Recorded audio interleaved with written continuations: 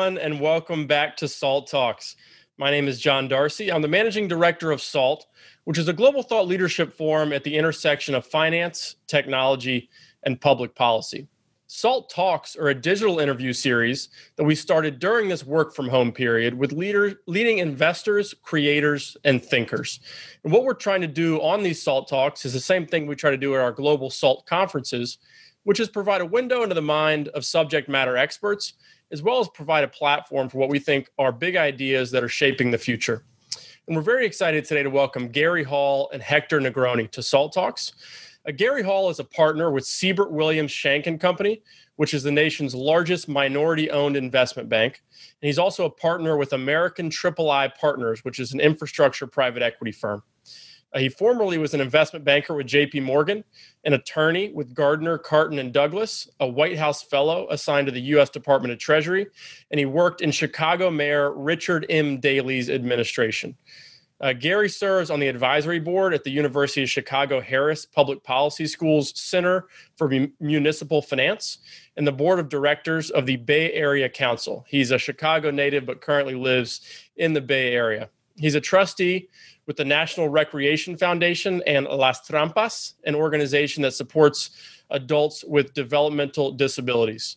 Hector Negroni is the co-founder and co-chief executive officer and chief investment officer of Fundamental Credit Opportunities, or FCO.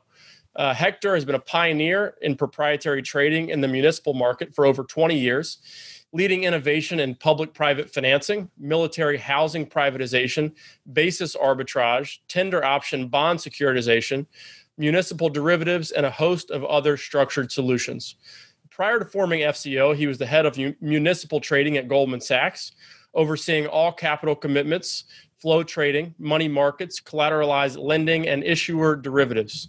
Hector joined Goldman Sachs as a managing director in 2005 to build and lead the municipal proprietary trading and structured products businesses. Just a reminder, if you have a question for Gary or Hector during today's SALT Talk, you can enter them in the Q&A box at the bottom of your video screen on Zoom. And hosting today's talk is Anthony Scaramucci, the founder and managing partner of Skybridge Capital, a global alternative investment firm. And with that, I'll turn it over to Anthony for the talk. Well, John, thank you. It's great to be on with you guys. I was looking forward to this. I've got so many different things I want to talk to you guys about.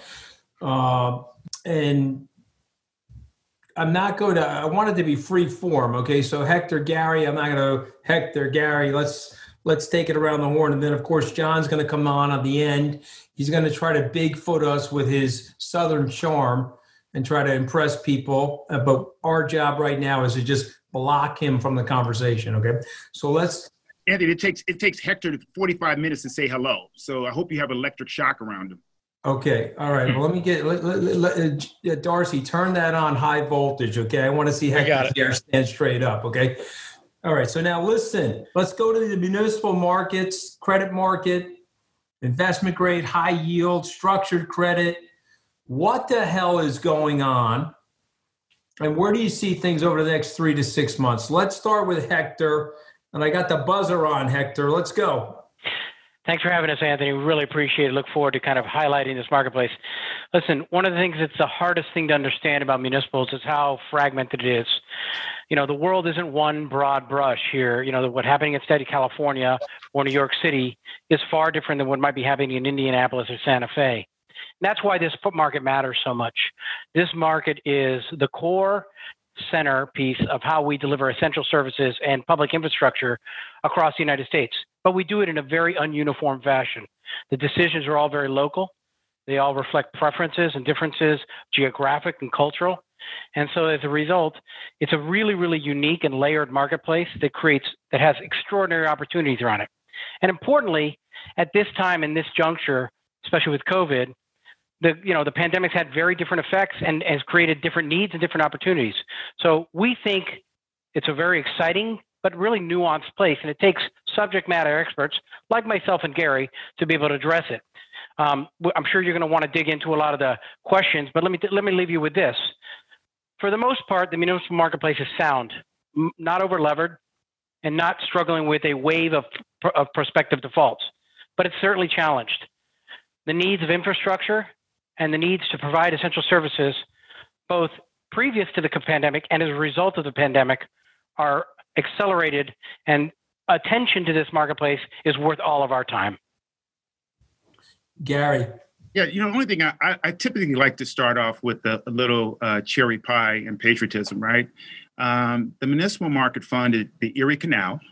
It funded the Golden Gate Bridge during the Depression, I would say, the Hudson Dam, and a host of other major infrastructure projects around the country. And all of these projects were built with taxpayers at the time paying back that debt that we all benefit from today. So from time to time, I know we have this sort of disparate view about government and its ability to operate and manage assets. But these are really important investments that we need to make in our country. The other thing I would add is that, we had 119 corporate bankruptcies in 2019. There have been 700 municipal bankruptcies in 100 years. And 90% of the notional value of all bankruptcy are with 4 issuers, Jefferson County, Washington Power, Puerto Rico, and Detroit. And so it's extremely safe and riskless market, and it's one that has weathered the storm. In 2008, high yield corporate bonds lost 30% of its value. Municipal bonds in that same market held steady. So it's one of those things that, as we go through economic cycles and you're looking for some steady risk-weighted sort of returns, it's a place to go. So why, though? Why is it safe? Well, go ahead, Gary. No, you go ahead. Go ahead. So for me, it's a little, Gary, this is a great place to draw a distinction between the way Gary and I might look at the marketplace. I largely serve investors who aren't the traditional investors in the space. Large pensions, endowments, and foundations, people who don't even pay taxes in the United States. And when you think about municipals, you largely think about the exemption. And the reason is all this unusual fragmentation creates really different return profiles that aren't just a long-only tax-exempt marketplace. Meaning, we think that there's a lot of ways of playing credits against each other. Betting on credits to have, a particular upside or downside. And so we focus on the absolute return profile of the marketplace. So it's less about it being safe and more about it being a really rich pool of opportunities for absolute return. That's our focus. I do think it's largely got good upside relative to downside from a credit perspective, but we're much more focused on absolute return. Gary, your perspective probably. Yeah, so we got to remind folks that it's a 72% retail-oriented market. With most of it being buy and hold. And that means that folks have a long view. And so what we're starting to see now, Anthony, is that investors are really being inquisitive about the broader context and operating metrics of governments. So as opposed to just looking at the objective financial metrics, they're asking themselves the tough questions. Who has the political will to make the tough decisions as we go through COVID and as expenses go up and revenues go down, right? What are the decision powers with respect to opening up government? And how does that impact the triggers of the economic centers? All these sort of subjective factors that, quite frankly, we have not really examined in the way that the corporate market has. We're now treating our municipal issues to be a little bit more savvy about making forward-looking statements to talk about where the puck is going. So from that standpoint, there is a little bit more credit differentiation going on post-COVID. Think about it, Anthony, from your perspective. When's the last time you sat around and talked to a bunch of people about the municipal marketplace? It's what's happening in the world right now that is changing the dynamics of it that actually kind of make it interesting, whether it be because of policy or changes in credit. That's the real difference now. This marketplace is now very interesting and very compelling and should be compared to global large-scale marketplaces like corporate IG and high yield. That's right. And we've got 150 billion of taxable bonds in our market. This market has never seen this sort of volume of taxable issuance, right? And as we have 10-year immunity to 10-year treasuries hovering at 100 and 200 and 300% on a relative value basis, folks are figuring out that it's a cost-effective market to be in, and you can get some upside. Are there any COVID-19 innovations? And what I mean by that is we have a lot of small businesses in these cities that are suffering, the restaurant industry in particular. Is it possible to have a war bond-like strategy where you go out to the public and say, we're going to raise it through the municipality, and the municipality is going to feed the small businesses? Or is this all infrastructure and bridges and roads, tunnels, and subways? No, you raise a very interesting point. I mean, one of the things we have to think about with these vaccines is going to take these really intricate refrigeration type of storage facilities in order to store these vaccines, right? And who's going to build these? Who's going to store these all over the country? Most of urban America, 62% are health deserts. And so you're not going to have a pharmacy there where you can get your vaccine. You're going to have to build out infrastructure in order to get access to these vaccines. I think that's an opportunity where a war bond type structure can really help some of these local, state and local governments really get these vaccines out in the marketplace. In addition to our normal practices in municipal credit, both Gary and I have separate strategies focused on infrastructure alone. And when we think about that, we don't think about them in the traditional avenue of bridges and roads. So he offered up an example around testing and vaccination, the logistics of that. Super interesting as a public safety matter, and frankly, as a confidence reinstillment matter to get people back to school and back to work and back to school. And on the point of getting back to school, think about it. I have 2 kids, teenagers. They're school from home. I'm working from home on occasion. The infrastructure of broadband, the infrastructure of telecommunications access is now a new essential services that local governments have to think about how they play a role in. And that's a hard thing. Governments are good at a lot of things. They're really good at operations risk. They're not very comfortable with technology. And so there's an excellent opportunity for the pandemic to have created new evolutions of how technology and governments can work together, and that kind of glue that brings it together is private capital and private expertise. I couldn't agree with you more, Hector. In fact, the cooperation between these pharmaceutical companies and government, it can set a predicate for how the private sector can work with governments to optimize and bring technology and innovation to some traditional services that we provide. Whether parking, whether it's airports, things of that sort. I think we are on the cutting edge, a real sort of gateway to a lot of innovation taking place in traditional public services. And I wouldn't want to dismiss, Anthony, I know you're curious probably or around the federal intersection. Look, roughly 3/4 out of every dollar spent on some version of infrastructure is spent at the local level, procured by, decisions made all locally. But the federal government will have a role here. Frankly, the new administration has already stood up a clear initiative, with its co-chairs of infrastructure to think about how they're going to aid, the development. It'll happen at the local level, but the federal government's likely to add a nice tailwind. So we're excited about that as another dimension of opportunity in our space.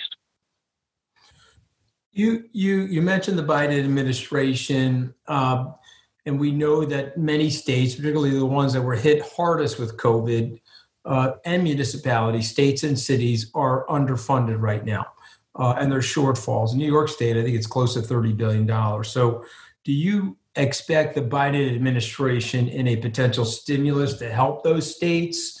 Or if they don't help those states, what happens to those states strategically? What do you think the permutation of outcomes may be? I think it largely depends on what happens in Georgia, right? If the Senate is controlled by the Democrats, I think you see probably a larger probability of a heavy stimulus package that's going to aid state and local governments. If not, I think you're going to see a fight on your hands as to where those resources go. I think they are badly needed. Going back to the Biden administration, I know there are some high aims to have zero emissions by 2050 and total clean energy by 2035. And so this is going to take. There's a huge ambition in that administration in order to really fund infrastructure projects, especially smart cities and things of that sort. But the cooperation in a bicameral way from Congress is going to be extremely important.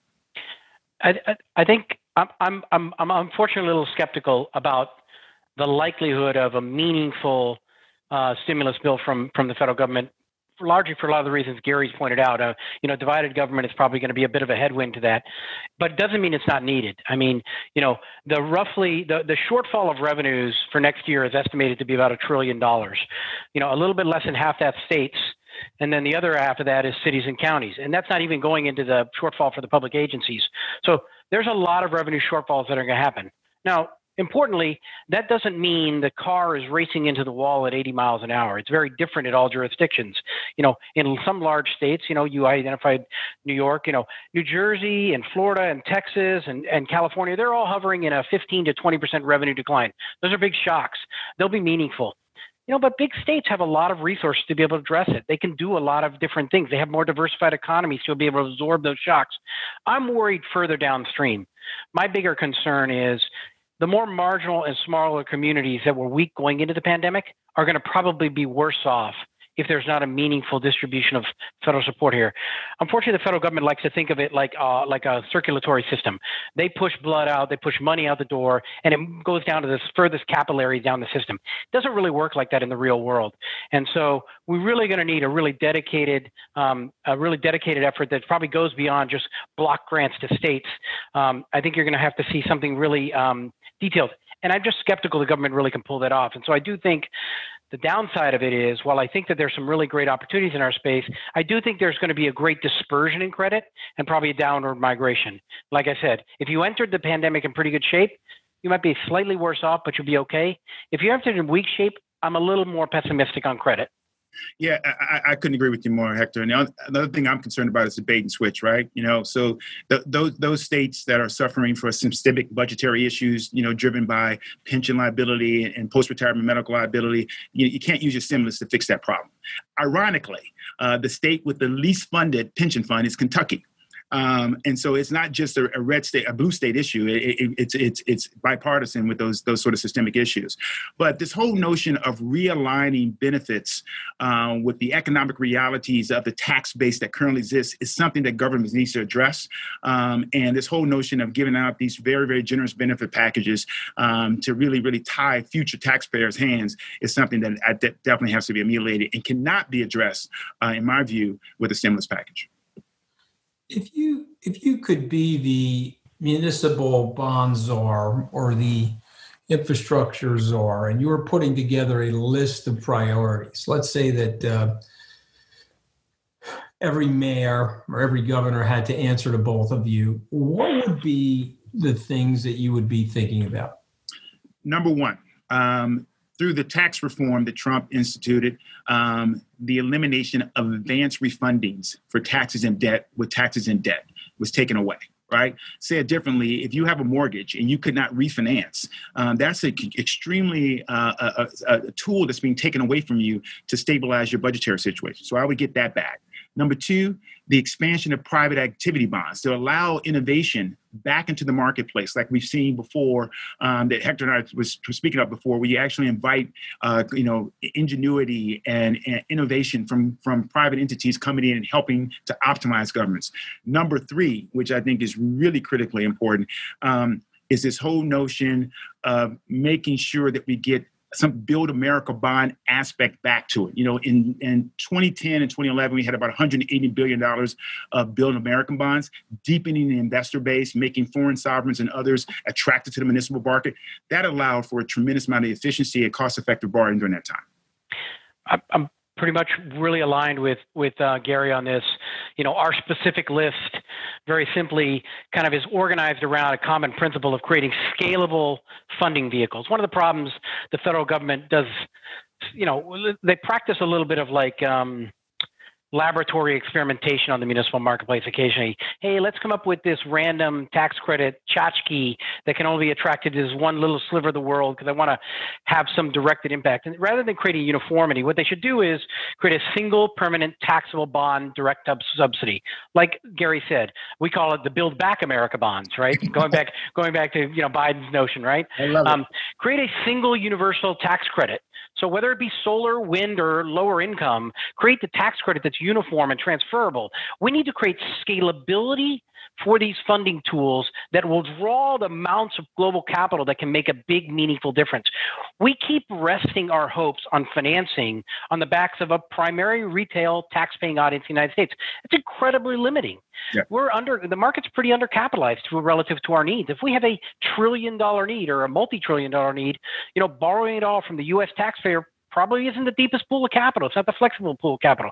So creating a uniform bond structure that can be broader, not necessarily to the detriment of tax exemption, but in competition with tax exemption to create efficiency, creating a single universal tax credit, streamlining the federal guarantee program. So you also have at-risk capital and development capital. Okay. And so, with that, you have to have a spirit of encouraging a participation with private capital. Somehow it'd be great if there was a central solutions desk at the federal government. I generally never hope that, I generally never expect it to happen, but that's aspirationally what you'd want to have. You want to create a uniformity around how, the subsidies of governments are delivered to local governments. They're going to make the decisions on where the projects are and how the projects should be built and what the scope should be and the procurement. But the money could come in a uniform fashion from the federal government if it followed those paths. The last thing I'd say is, I want to focus on adopting, encouraging the adoption of new technologies and new revenue streams. I go back to broadband. How are we going to create a comfort level for governments to get involved in the broadband business? It's not straightforward, but it's important that they do. How do they get comfortable with embracing 5G technology and all the other issues that I'm not as fluent on, so that they can partner with private capital to solve our problems? Yeah. One thing that we didn't mention at the outset, Anthony, is how heterogeneous the municipal market is. We've got 50,000 issuers, 1 million CUSIPs, right? In the municipal market. I mean, that's extremely fragmented market. And you've got issuers for in a muni market of $100,000 to multi-billions, right? And trying to serve an investor base with that sort of fragmentation is very, very difficult. And so being able to expand it, get access to foreign sovereigns, and deepen that buyer base is going to be critical to be able to fund these infrastructure needs going forward. Yeah. So, it's funny, the municipal marketplace and infrastructure financing largely in the United States, the way we do it, the market, it's an accident, right? It's an accident born out of 150 years of history with 50 different jurisdictions and different projects and different tolerances for risk and different tolerances for credit quality. And so we can't eliminate that with a wand. It's not like we're going to turn this into some national agency market with, 50 infrastructure state banks. But the best thing we can do is, when the dollars are going to come and when the support's going to come from the federal government, have it as homogenized as possible. Because as Gary said, it's a very heterogeneous universe you're applying it to. So let them have as homogeneous a building block as possible. And that's how you really make the difference. One other thing I left out is kind of what I call leveling the playing field, which is, we always talk about wanting to have the best people operate assets. So a common topic is an airport. Yep. Maybe it's good that we partner with private capital to do that. But private capital should be able to avail itself of the same tools that a municipal issuer has. For example, a pension fund should be able to acquire, a U.S. pension fund should have an interest in it facilitating the development of a local asset, but doesn't do so because they can't borrow against that asset as efficiently as a city or county can. That's right. So, untapping that, cracking that open so that, U.S. public pensions can be a bigger part of the engagement of public assets and stewardship of public assets is a really big focus of our fund.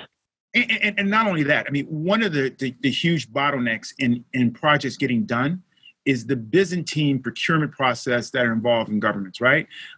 So first of all, in government contracting, they can't go out and lock in the cost of construction, whether it be pricing or raw materials, unless they have dollars in hand, right? That limits them exponentially. Since 2010, the cost of the construction on a PPI basis has gone up 20 to 30%. These projects are getting more and more expensive, right? And so being able to escape that Byzantine process and taking the length of time to get these projects done from start to finish is going to be critically important in things getting done, not only cost effectively, but actually to serve the infrastructure needs of the country. You both know a lot about the SALT income tax deductions and the cap. You probably are going to be surprised by this, but I don't talk to President Trump that often anymore. I know you're both shocked by that, so don't be overly alarmed. But one of the last times is it the language, Anthony? Well, listen, when I used to talk to him, he used to talk over me anyway, so I'm not really sure it really matter. But when the SALT tax came up and he had a conversation with me, obviously I was already fired out of the government.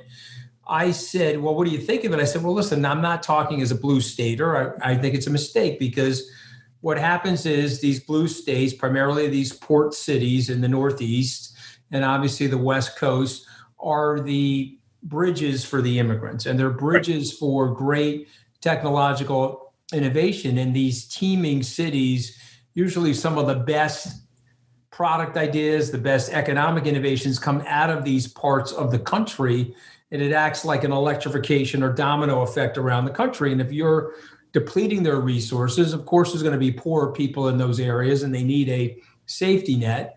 And so if you're going to be depleting their resources, and we all know that New York is putting more into the federal government than it's taking out, as is California and some of the other states, you're going to harm the entire economic system. And so he talked over me. I guess he wasn't really paying attention. Am I right about that? Am I wrong about that? And what are your thoughts on SALT? And will the Democrats, if they retake the Senate, reinstall SALT? I think they will. And I think it's a critical need. You know, in 2020, just on income taxes alone, we're going to see a reduction of about $32 billion in income taxes for state and local governments. In 2021, that rises up to about $41 billion. In 2022, $50 billion. So somebody's going to have to, that funding gap has got to be filled somewhere. And so I think you're going to see a huge lobbying by these governors, both blue and red states, to get that reinstated. I'm an old school states' rights guy. My view is, generally speaking, when the federal government forgets about how much is done at the local level and mandates downstream, whether it be through unfunded mandates or trying to take more of the tax dollar share by disallowing the SALT deductions, it's just federal tyranny. And I'm just generally against it as a policy matter. And so, yeah, I think it'd be nice if you came back. Truth be told, we have lots of problems. The SALT deduction isn't at the top of my list. But yeah, I don't think it's anything. It should be restored. It's a reasonable thing if you're honest with yourself about how the trade-off of the equilibrium is between dollar flows between the federal government and the local governments. Okay, well, I've got to turn it over to Mr. Darcy, who unfortunately is younger than the three of us. Thinks he's better. Barely. Yeah, he thinks he's better looking than the three of us. And I'm talking to you, Negroni. Pay attention, okay? And so I'm turning it over to him. He's got a ton of questions coming in. We got great audience participation today. So with that, ladies and gentlemen, John Darcy.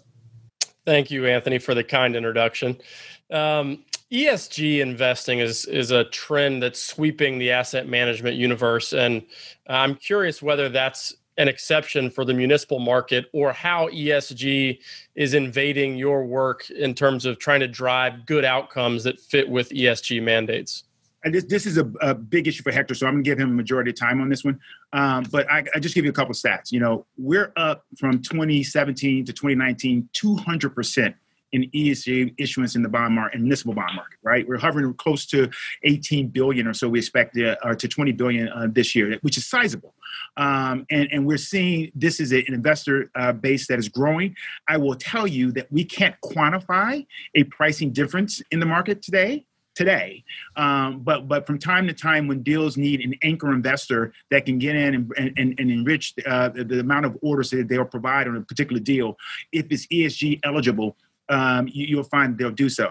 One failure, I'll admit, because Anthony mentioned about being the czar of the municipal industry. I actually was at one point. I was the chair of the MSRB. And one failure that I did not do on my watch was having a centralized platform to make sure that, especially for secondary trading, that investors can go in and see if projects are still compliant. So there's no way, after the original issuance, there's some vetting going on to verify that it's ESG eligible. Once that's done, there's no way to check to see if that project is continuing to be compliant with that. And so if you've got debt outstanding for 30 years, you're trading in year 15, and you originally had an ESG project, you don't know in year 15 whether that is still ESG eligible, right? And so there has to be a way of having some centralized way to make governments stay on top of that and making sure they're keeping these projects within that realm. And so we don't have a large secondary trading market in the ESG space today, and that's something that we have to improve upon. Hector, what are your thoughts?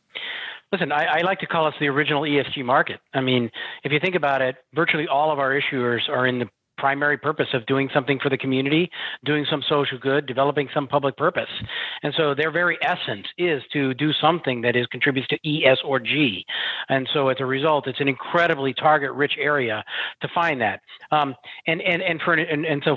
from the issuer standpoint, it's what they do. Municipal issuers are in the operations risk business, whether it be curtailing the demographic shifts as a result of managing their business poorly. If you don't have clean water, if you're not insulating people from the risk of climate change, change, if you're worrying about, demographics from social inequity, all those issues are going to contribute to long-term downside effects to your jurisdiction. As an investor, it's about resilient returns. If I'm going to invest in water projects, the ones that do their job the best, not just cost effectively, but actually produce long-term results and are pro-cyclical to good outcomes, are going to be the best long-term investments. So when it comes to infrastructure investing, especially resilient infrastructure is profoundly dependent upon the ESG metrics of sorts. And so we think it's really important. We think it's integral to our marketplace, and frankly, it's pretty familiar to us. All of us, it's within our DNA. The problem is, it's a really fragmented marketplace. And so the data set's weak. The issuers really scratch their head around it. They don't understand this language. It's mostly coming from another country, right? And so, I go to no shortage of meetings where someone from some other country tells us how well they do it there and why can't we do it in the U.S. And I have to remind them, well, we have 60 to 90,000 unique cats. I mean, there's so many different jurisdictions. And unlike a European country where it's a very top-down jurisdiction, either at the government level or regulator, every school district in Texas thinks they're a separate country. They're not looking to be dictated to. And so, kind of herding those cats to be able to kind of put forth good metrics, common metrics can be put together uniformly to create some measurements is definitely an aspirational goal that, we try and advocate for. Gary and I both work in a variety of different advocacy groups trying to make that happen. But the other reason it's terribly important is because there's just huge walls of money that care. And while Gary says, and it's really important, this analysis, we haven't noticed a distinction in the price, it's almost less about the price and about the depth of capital that becomes available once you're able to make this a scalable, independently verifiable, credible pool for ESG factors is extraordinary. I mean, it starts with a T, not a B, trillions of dollars that care. And that means you're now able to, really draw from large pools of capital to attend to very specific problems. And sometimes maybe with capital that's very flexible. That's where we come in. The difference is a lot of our investors who are very sophisticated investors care deeply about this. But if I can't evidence to them the specific scoring or the specific metric, it's hard for them to really look at this as an ESG qualifying investment that might have a lot of capital available to it. And then the last thing I'd say about that is from the issuer side, I always have to remind issuers, it's not about getting paid more because you do your job. It's your job. Their job is to produce good societal results. It's really more about, it's in my ways right now, I think the investors are going to start penalizing those who do it poorly. Those who are not addressing the issues well, whether it be from simple disclosure or actually what they do functionally, that's going to start costing them over time. I think that's a great point. The other point I would raise, Hector, is that the S in ESG is starting to get a little bit more resonance, right? And so you see the Ford Foundation, the Mellon Foundation, Rockefeller, Bush Foundation issuing huge, large bond deals so that they can leverage their dollars to be able to have a multiplier effect of the good that they're doing. And so to the extent that we can really open up this marketplace and deepen it, as Hector said, to access these huge pockets of dough, is only going to not be a good thing for the marketplace, but also for society. So you talked earlier about the need to create a framework that attracts a larger demographic of investors. So how is investor participation in the municipal market evolving? i.e., are there more foreign investors and other non-U.S. taxable investors that are growing more interested in the space? And is this just a new version of non-traditional interlopers or a more seminal development in the space? And my view right now is that the foreign money that you see is basically using just their American money as opposed to really getting the deeper international dollars. And so I think it's more interloping at this particular point. I think the Build America bond program or something, Build Back America, it would allow for deepened access. But in candor, there's more to do on the disclosure side on municipal issuers, right? We still have a stale financial disclosure system whereby, annual financial statements are sometimes years in delay, right? And so there needs to be a little bit more transparency. There needs to be more investor-friendly websites to give folks real-time information about the financial metrics of these issuers.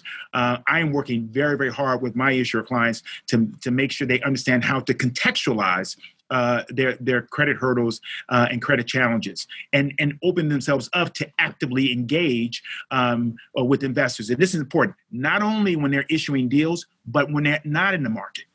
Because these bonds are being traded, and PMs need to know that they don't have any sort of risk. They wake up in their portfolio and they see a huge pricing differential. So I think there's more work to be done in the municipal market on disclosure. I know that the SEC chair is working hard to get that. The MSRB is trying to provide those repositories and portals to get investors information. But I think it's more something to come than whether it is today. What are your thoughts, Victor? Yeah, I take a little bit of a different tact, although I generally agree. Like a disclosure issue, then Gary is uniquely expertise given his experience at the MSRB on that matter, and what is the art of the possible. But what I think we're starting to see a little more of a permanent residence in our marketplace. We're starting to see people come into our marketplace. Now, there's a tailwind. There's a weak dollar that makes it attractive from a hedging standpoint. But we've seen now a large amount of index-eligible securities get into our marketplace. So, when Build America Bonds got into the marketplace, one of the things they did is they fall into the Barclays Agg. And so now we have another universe of securities that are similarly doing that. And it's cutting across more and more sectors of the space. And so I do think that it is a very, it's starting to become attractive to the universe of investors. But I also think that in a world where managers are offering, in a world where you're seeing investors who want more absolute return profiles, more asymmetric return profiles, more uncorrelated return profiles, as an alternative manager, we're starting to stick out. We're getting a lot more interesting calls from large global investors who normally would have thought of discarded municipals. It's too small. I don't pay taxes. The information's sketchy. Everything's going to, the Meredith Whitney, everything's going to default moment. And we've done a lot of education to really turn that around, to get people to realize like it's a scalable opportunity set with a lot of really uncorrelated, a really rich, uncorrelated, and efficient opportunity set to capitalize on. And I think that we're starting to see a much broader participation. This is becoming my goal in life my professional goal in life is to move the municipal marketplace from the children's table to the adult table of the capital markets. And I'm starting to see we're getting invited to the adult table. And I'm seeing, I saw that NASDAQ and Life are setting up networks to be able to list their stuff, also starting about listing bonds that are sustainable purposes.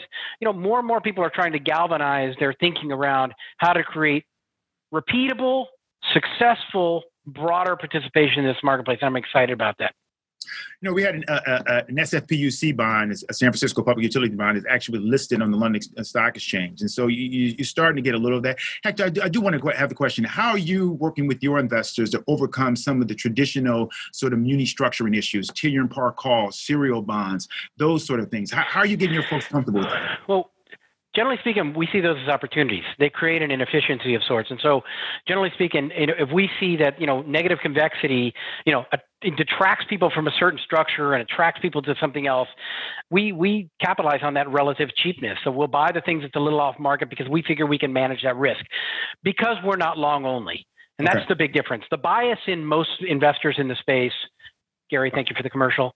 The bias for most investors in the space is very simply that they are long only and collect tax exemption. And if you can be more than that, if you're unbiased with respect to the tax exemption, and if you can be focused on hedging and creating asymmetry in your return profiles, we think it's a really, really attractive position to take advantage. That said, Gary, it would be nice if issuers appealed more to the non-traditional audience, if they weren't so self-interested in wanting just to call all the time, and they were willing to be more open about different structures to invite broader participation. Again, beating the drum on that point, we need to be a little bit less parochial in our experience in the marketplace and kind of open ourselves up to what other markets and other asset classes are doing. So if we're having a beer and we're talking about this, Hector, I would say to you, my issuers are telling me, yeah, that's great, but show me the pricing differential, right? And so what's happening in our market now, as you know, price discovery is more art than science, right? And you don't know until day of where you're going to end up, whether or not pricing leverage is going to be swung your way. And so it's very hard to move the needle in that way, to do these sort of new sort of innovative ways of marketing yourself if we can't quantify it. At the end of the day, my issuer clients are not paid to take risk. I grew up as a guy who's developed a lot of structure in our marketplace. And so I've lived with that for a long time. you're right. It's difficult to create real transparency on that difference, but it's not helped by the legions of people who are uninterested in it. There's a lot of people. Doctor knows. Yep. I don't know, maybe some of the financial advisors who are really particularly uninterested in that being an outcome. Yeah. They'd rather just lather, rinse, repeat. Yeah, I think that's absolutely the case. But it's all I want to play this a little balance. So it's also a little unfair to ask the issuers to take too much risk. I mean, municipal issuers aren't in the business of taking financial risk. That's not their job. Their job is to make sure the roads are paved and the toilets flush, and they're in the operations risk business. Like they're not. We don't hire and elect these people to kind of pick where rates are going and whether they should or shouldn't sell calls. So I don't want to take away from the fact that it's a challenge for them. It's definitely hard. When I look at a room full of issuers, when I meet a lot of your issuing clients, I'm pretty sympathetic. They have really hard jobs. But, the puck is going a different way. We're going to have more credit differentiation than we had in our market. For the last 5 years, Hector, we had low supply, tremendous amount of demand, and low interest rate environment, right?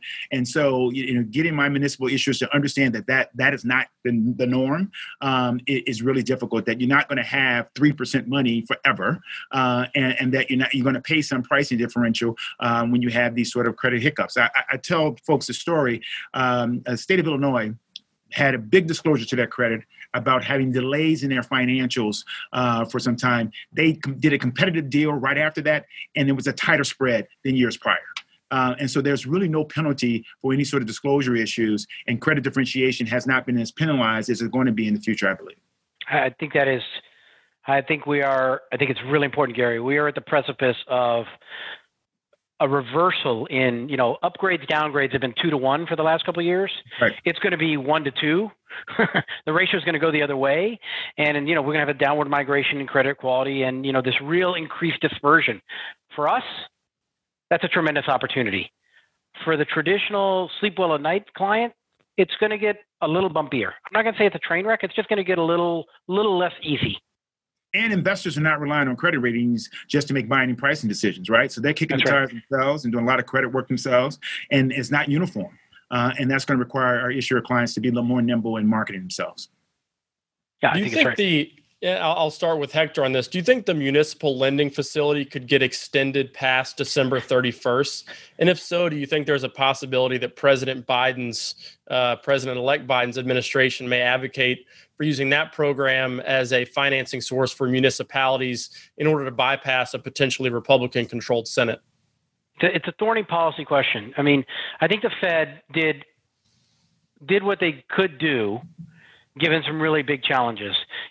Administering this really diverse universe means you can only do it to a number of people. They just don't have, they brought over two experts that we both know, John Bagley and then Ken Haichu over there, guys with real experience, but it's a really hard thing to administer to this real diverse marketplace with a limited staff and frankly, a limited mandate. Two is, they're very uncomfortable about being at any credit risk. And so they really just wanted to kind of, really narrow how they would kind of focus on particular sectors and particular credit entities. But the other thing that was a challenge was they didn't want to be caught facilitating financing to bad political risks. And they didn't want to get in the middle of that political discussion. So the MLF was, a reasonable, it was nice. It was nice to see them try to do something.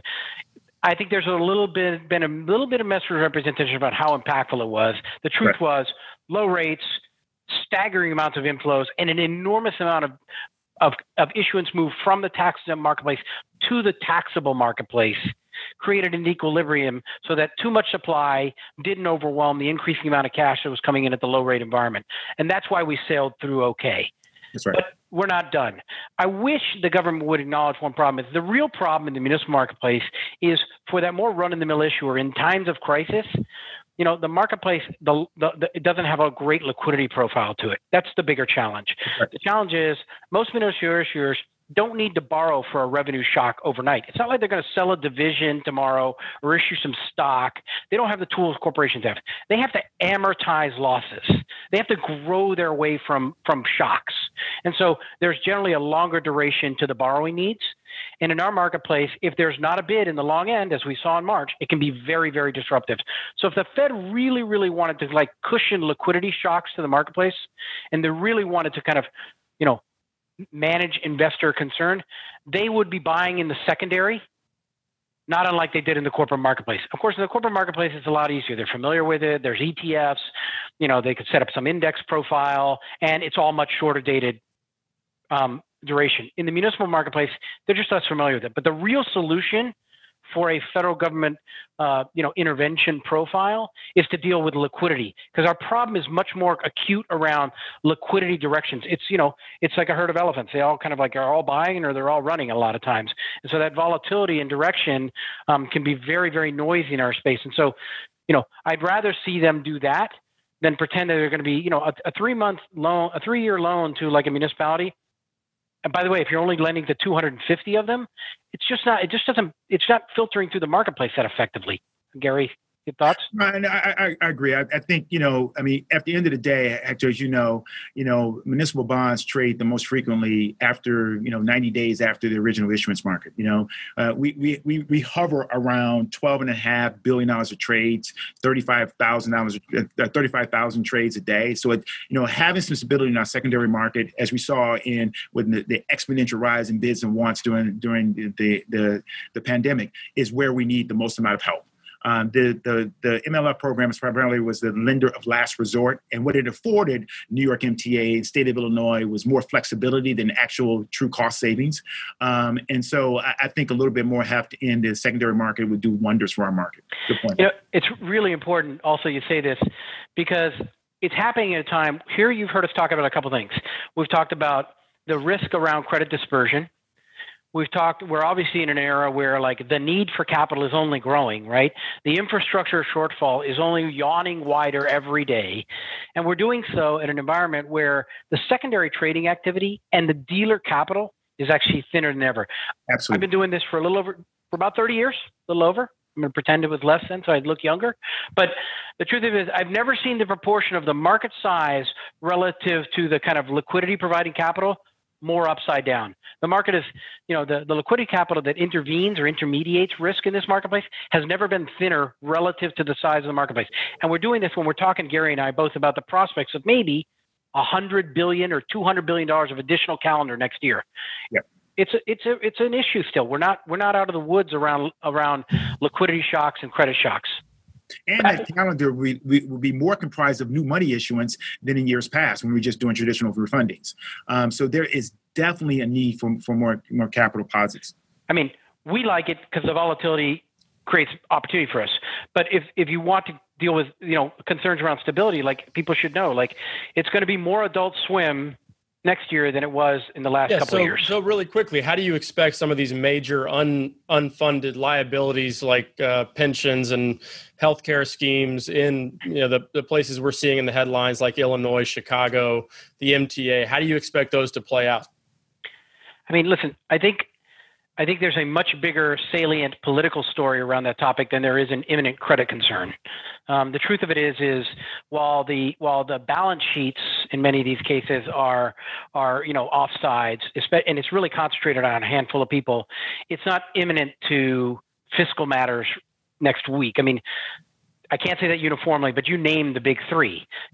There's 60,000 others that are perfectly fine. And so I don't think that it is a uniform statement that you can make. But the ones that are big are out there are big and they're problems. I'm not really sure what Chicago is going to do and what Illinois are going to do if they don't open themselves up to pension reform. I really don't know how they can just tax themselves out, or worse yet, this is one of the reasons we need to think about federal support is, if they have to reduce services, which means firing people and doing less, that's a headwind for growth. There was a statistic the other day about the payroll numbers, about how payroll numbers are over 50% return in the private. But from the lows of this year, they're only up 10% from the lows. So we're still down 90%. I mean, we're still down a staggering amount in state and local payrolls. And we haven't even begun to incorporate the consequences of fiscal shortfalls. So there's probably more negative job issues in that environment. So with all that, there's certainly help that needed, but there's a difference between deterioration in credit and some imminent shock born out of the balance sheets, rolling over. And I don't think that that's very likely broadly. I'm not going to pretend. I'm not going to ignore that Illinois and Chicago are more front and center around this. I feel I feel bad for Mayor Lightfoot in a lot of ways. She's a really difficult position because she's so wedded to what the state does. And the state didn't pass a progressive tax. They don't want to do a pension reform structure. And that leaves her with very few options. And she's got a whole host of issues to contend with. So listen, they have a particular set of issues. It's not my favorite credit to talk about because I think I don't have a lot of the answers. And frankly, I think the answers would come out of some kind of balance sheet restructuring, but I'm not interested in it affecting credit. It's really a balance sheet for their liability side. But to that point, Greg, you're absolutely right. I mean, but one of the things I do applaud Mayor Lightfoot and their administration is the transparency, right? They offer investors a tremendous amount of access to the information, and giving them forward thinking on what their plans are, and whether it's a scoop and toss strategy on their debt, or whether it's deferring some of the contributions they have to make into their pension liability. There is an open discussion with investors so they know where the puck is going and making active decisions as to when they're making buying and pricing determinations, which I appreciate. You know what? That's a really good point, Gary, because as much as they're maligned for their conditions, Carol Brown and Jeannie, who are the previous CFO and the current CFO, have done a tremendous amount to be available. They put themselves front and center. They run into the fire, and, it's burning hot. Well, we're going to leave it there. We need to give you guys sort of like a weekly municipal market show and just let you guys go, because we could talk about stuff for days. And it's such an important market. People think about the municipal market as sort of a boring market in a lot of ways, but there's so much good that could be done with, pension reform, municipal market reform, and a more energetic approach to municipal investing. So thanks so much for joining us. I think Anthony hopped off, but thank you, Anthony, for beginning the conversation. But we'll have to have you guys back maybe once President Biden is in office and we start to see some of the gears of reform taking place in terms of how we approach some of these problems related to both municipal investing and infrastructure as well. So thank you, Gary and Hector, so much for joining us. All right, John. Thank you for the time. Appreciate it. All right. Appreciate it.